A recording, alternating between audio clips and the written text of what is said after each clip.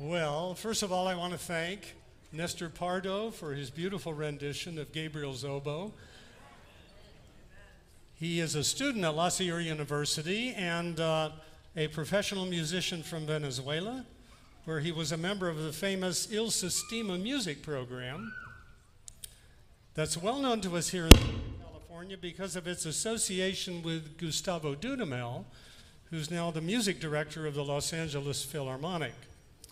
And he was accompanied by my wife, who could be a professional musician, but has many other talents that she's explored. It's a pleasure to be with you today. Looking over the rather long list of your pastors over the years on the church website, I found many familiar names, but I do want to mention one, and that is Ken Curtis, one of the most memorable students in classes I taught on the La Sierra campus over the years. So I'm sure you've been greatly blessed by his ministry here. I have somewhat reluctantly decided to preach on the story of the prodigal son, partly because the years have gone by in a hurry. And I remember someone saying, sooner or later, preach on the great themes, even if they throw you. So we'll see how that goes. Years ago, my wife and I were in New York City. I was going there for a conference, and our daughter, who was studying in France at the time, was also there. And before we said goodbye and she went back to Paris, she gave us something to take to California with us and mail in with some other documents. It was an official letter from an important office in Paris authorizing her to receive significant financial support for her year of study there. Now, in France, if you're familiar with the way they do things there, the original document is crucial. Copies will not do. So we had the original. We brought it with us from New York City, but when we got to California and unpacked over the next couple of days, you know how that can be, we couldn't find it. Well, concern developed. We looked through all the suitcases. I looked through drawers that I might have put it in, opened files to see if it had been put there. I couldn't find it anywhere. We didn't know if we should call her and tell her about this dilemma or not. But I remember we could hardly sleep. And then late one night, my wife said, I think it may be in the side pocket of a briefcase that is in my office in Loma Linda. Well, I hardly slept that night. I think I got up about 4:30 or 5 in the morning and drove the 20 miles between La Sierra and Loma Linda University. I'll never forget going into the building. I think I was the only one there at that time, opening the door to her office, walking across the office. There was the briefcase where she said it was. I reached into the side pocket and I found the letter. I can't forget the sense of relief that I had. We called friends that we had notified about this concerning loss. And I think we let our daughter know everything was okay. We'd combined this letter with the other documents, and her financial support for the year was assured. Today we want to think about the most memorable story that Jesus ever told. It's the most profound, dramatic, and moving of all of Jesus' parables. In fact, I once had a professor who said if we had only one chapter in the Bible of the hundreds that are there, spanning thousands of years and expressing a vast range of ideas, if we had only one chapter, this chapter, Luke 15, contains enough of the story of the gospel to give us the essential message. Now, what story is so dramatic, so compelling, and so profound that it contains the essence of the gospel in a single page? It's the story about a family. And family stories can be complicated. In fact, Russian author Leo Tolstoy begins his famous novel Anna Karenina with this statement: happy families are all alike. Every unhappy family is unhappy in its own way. Well, this family had some unhappiness. Now, the story focuses on three central figures: two boys and a dad. And the central plot concerns the father's relation to each of these two sons. Now, as the popular name of the story indicates, the central object of attention is the younger son, the prodigal son. If you don't know what the word prodigal means, you and I have something in common. I missed that question on a quiz my first year in college on the life and teachings of Jesus. I thought it meant lost or something like that, but no, it really means, if you look it up in a dictionary, recklessly spendthrift. So the name goes to the young man because of what he did when he got to the far country. It focuses on the son's behavior there. But the story opens with two surprises. The first one is the son's request. There was a man who had two sons. The younger of them said to his father, "Father, give me the share of the property that will belong to me." Well, now wait a minute. In light of the society in which Jesus was living, this was a dramatic request because property was divided when a person passed away. Was the son saying, like, "Dad, I need the money now. I can't wait until you die"?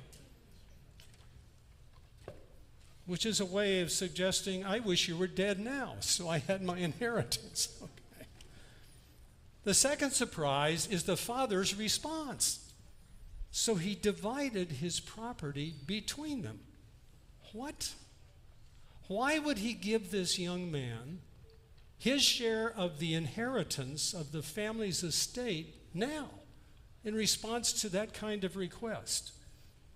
Well, there are possible answers. Was there something about the young man's behavior that suggested he was determined to leave home, whether or not he got any support for what he was going to do, because he was fed up with the way things were there and he was glad to get away?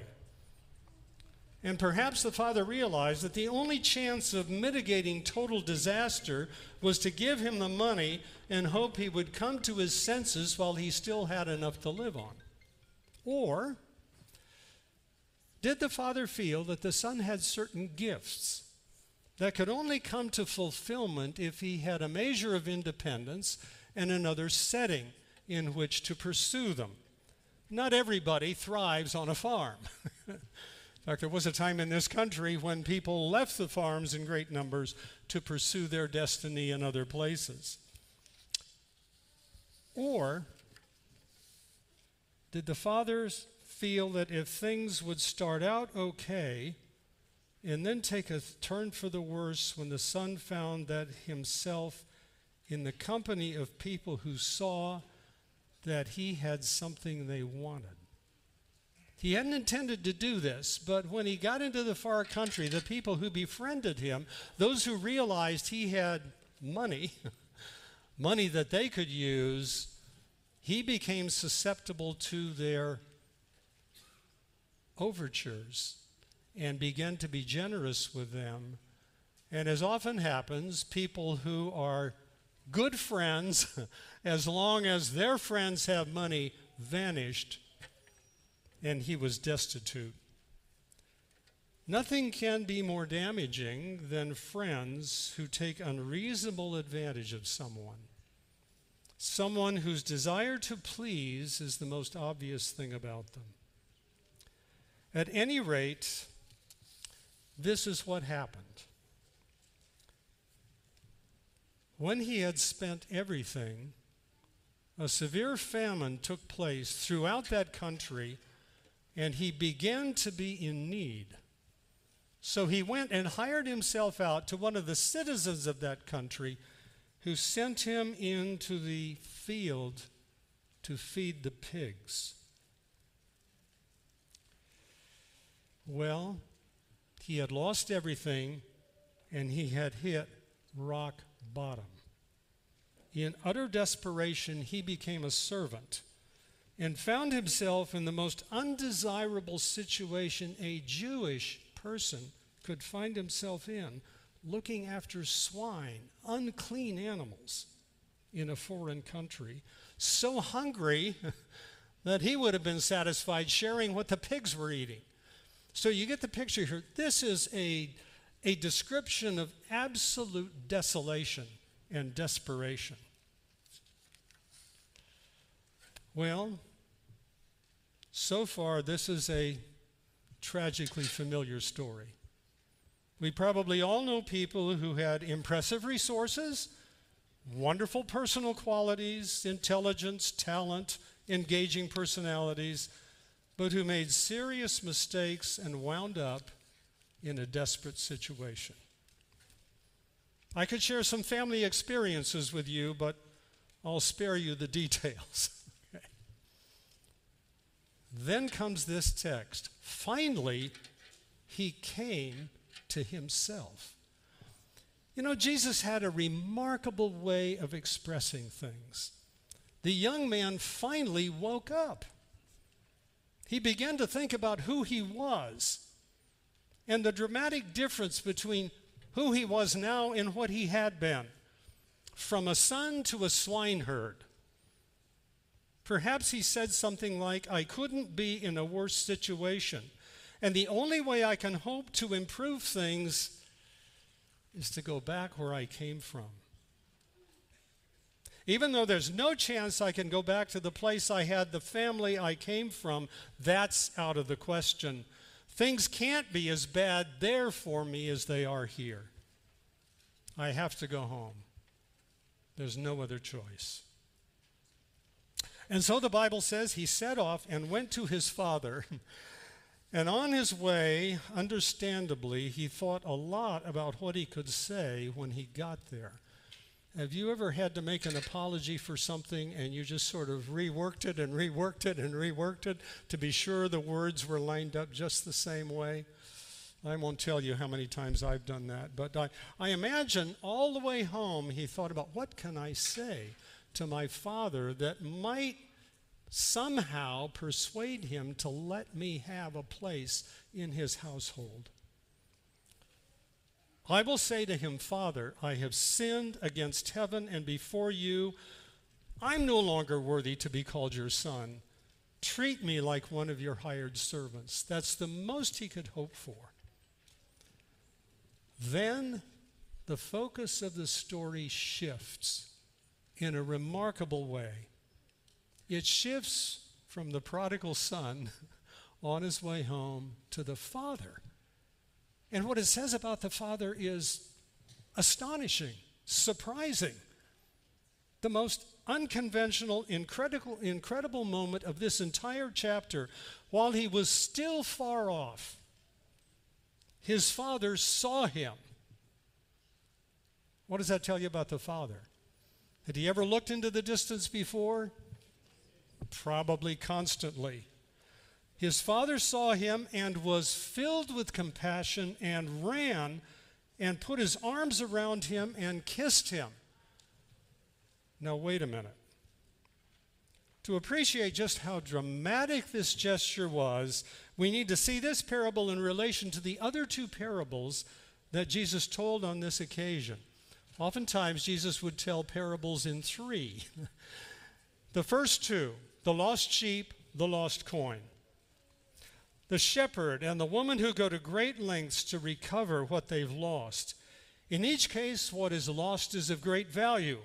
A sheep, even one sheep, would have been costly in those days. It was a significant investment. And the coin that was lost may have been a part of this woman's dowry.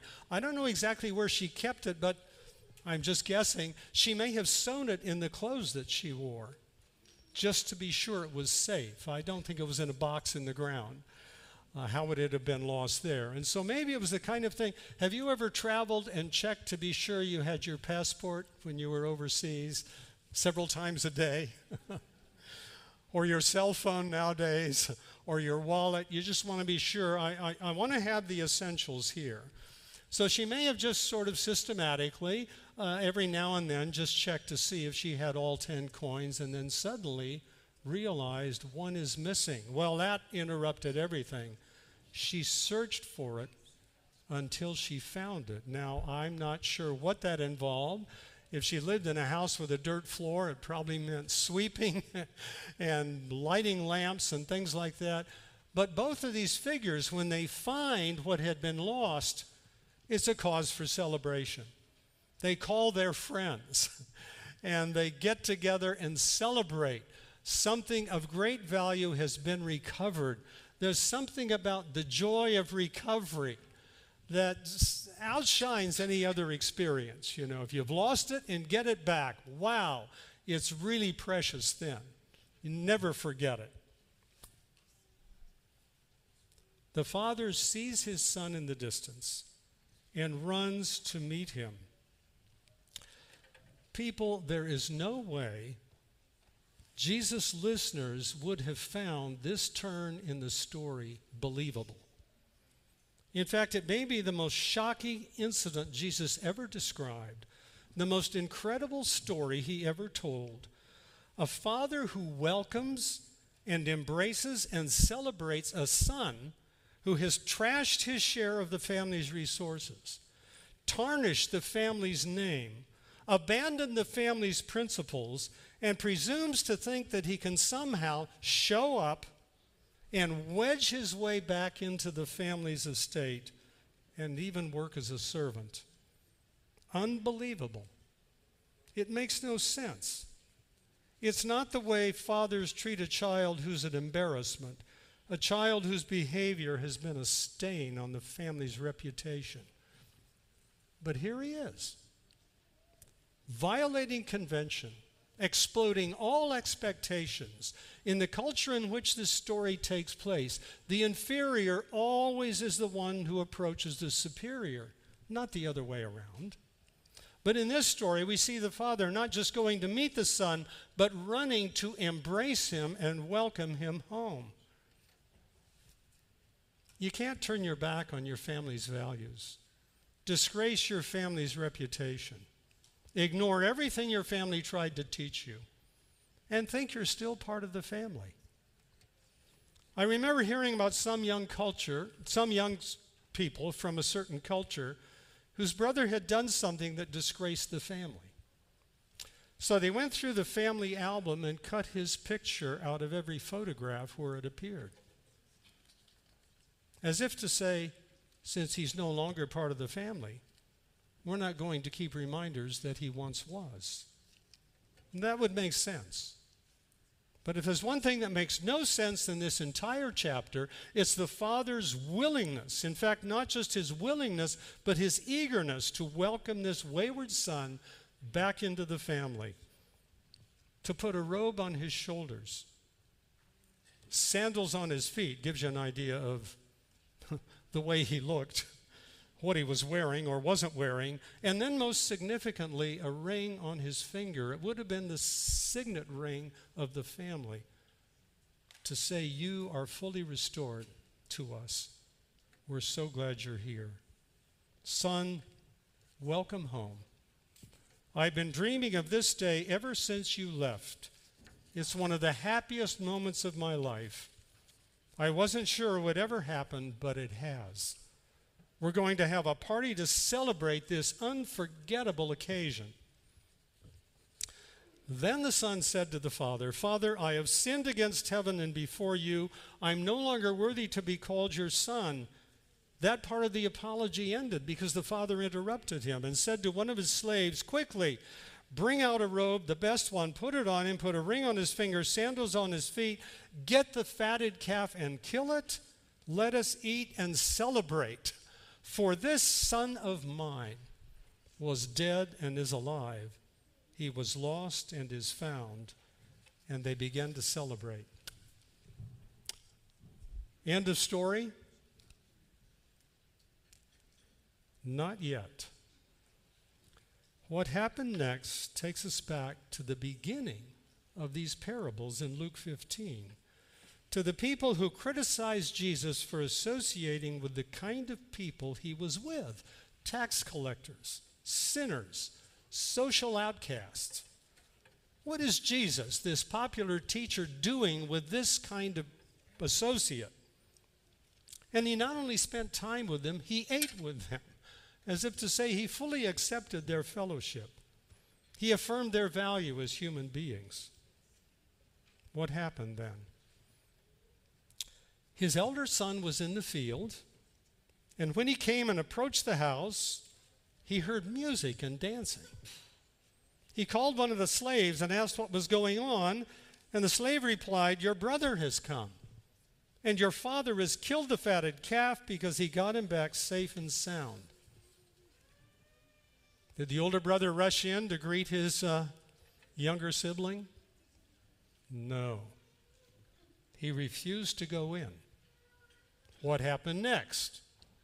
Does the father say, "Well, that's just his problem, let's go ahead and celebrate"? No.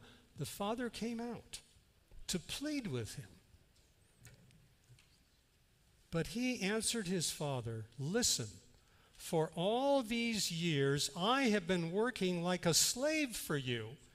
I have never disobeyed your command, yet you have never given me even a young goat so that I might celebrate with my friends. But when this," notice the language, "this son of yours came back, who has devoured your property with prostitutes, you killed the fatted calf for him." Then the father said, "Son, you are always with me, and all that is mine is yours. But we had to celebrate and rejoice, for this brother of yours was dead and has come back to life. He was lost and has been found." This exchange between the father and the older son exposes the tragic contrast between their perceptions of their relationship with each other. When we look at the younger brother's description of what he was willing to do, we get a striking parallel to the older brother's account of what he had always been doing. What's that? Work as a slave. The younger son hoped to be treated like a servant from then on, if he was lucky. And ironically, this is exactly how the older brother had been viewing himself. It looks like for his whole life, he thought of himself as a servant, maybe even a slave, not really as a son. The father's answer to this pathetic, self-pitying account shows how different his perception was of his older son. He said, "Everything I have is yours, and you have been my constant companion. I am always with you. But we had to celebrate this brother of yours was dead and is alive, was lost and is found." The tragedy of the younger son was leaving home and becoming desperate before he realized what a wonderful home and a wonderful father he had. The tragedy of the older son was never leaving home and never realizing what it meant to be at home, thinking of himself all those years as a servant, a slave, just doing what he was told, never appreciating the privilege that was his as a son. The revelation of the older son's true feelings takes us back to the setting of the story. The criticism Jesus received for accepting people who were undeserving of his favor, people who were social outcasts and deserved to be. They had no place in respectable society. Unlike the religious leaders of the day, the scribes and the Pharisees, who were highly thought of, or at least highly thought of themselves, unfortunately, these people misunderstood the basis of their relationship to God. It's not our behavior that gives us value and significance. It's God's love for us.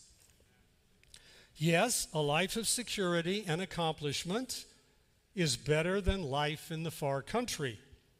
Fulfilling our potential is preferable to wasting our resources, no question about it. But the ultimate reward is the joy of the Father's companionship. Everything he has, he shares with us. And best of all, we are always with him. It's sad that some have to find themselves desolate and despairing in a far country before they finally value the security of home and the warmth of family. In some ways, it's even sadder that others never leave home but never feel at home. The father's love for the prodigal could have awakened the brother's appreciation for the incalculable gift of the father's love for him and the privilege that was his to have enjoyed that love continuously. Instead, he thought of himself as a servant working for his security. I'm not sure he ever really felt he was part of the family. Referred to his long-lost brother not as my brother, but as your son, as if to say he's your relative, not mine. And I don't think he deserves the way you're treating him. The story's unfinished. We don't know what or if the older brother said anything in reply to the father. But we can know what our response to this unforgettable description of God's astonishing generosity, incalculable affection, and amazing grace. People sometimes reject God's love, but they can never stop God from loving them. Let's be glad if we made our way home from the far country. There may be people here today for whom that describes their experience. Let's be glad if we never found ourselves in the far country. If our lives have always been respectable, conventionally speaking. But most of all, let's rejoice that we are all welcome in God's family.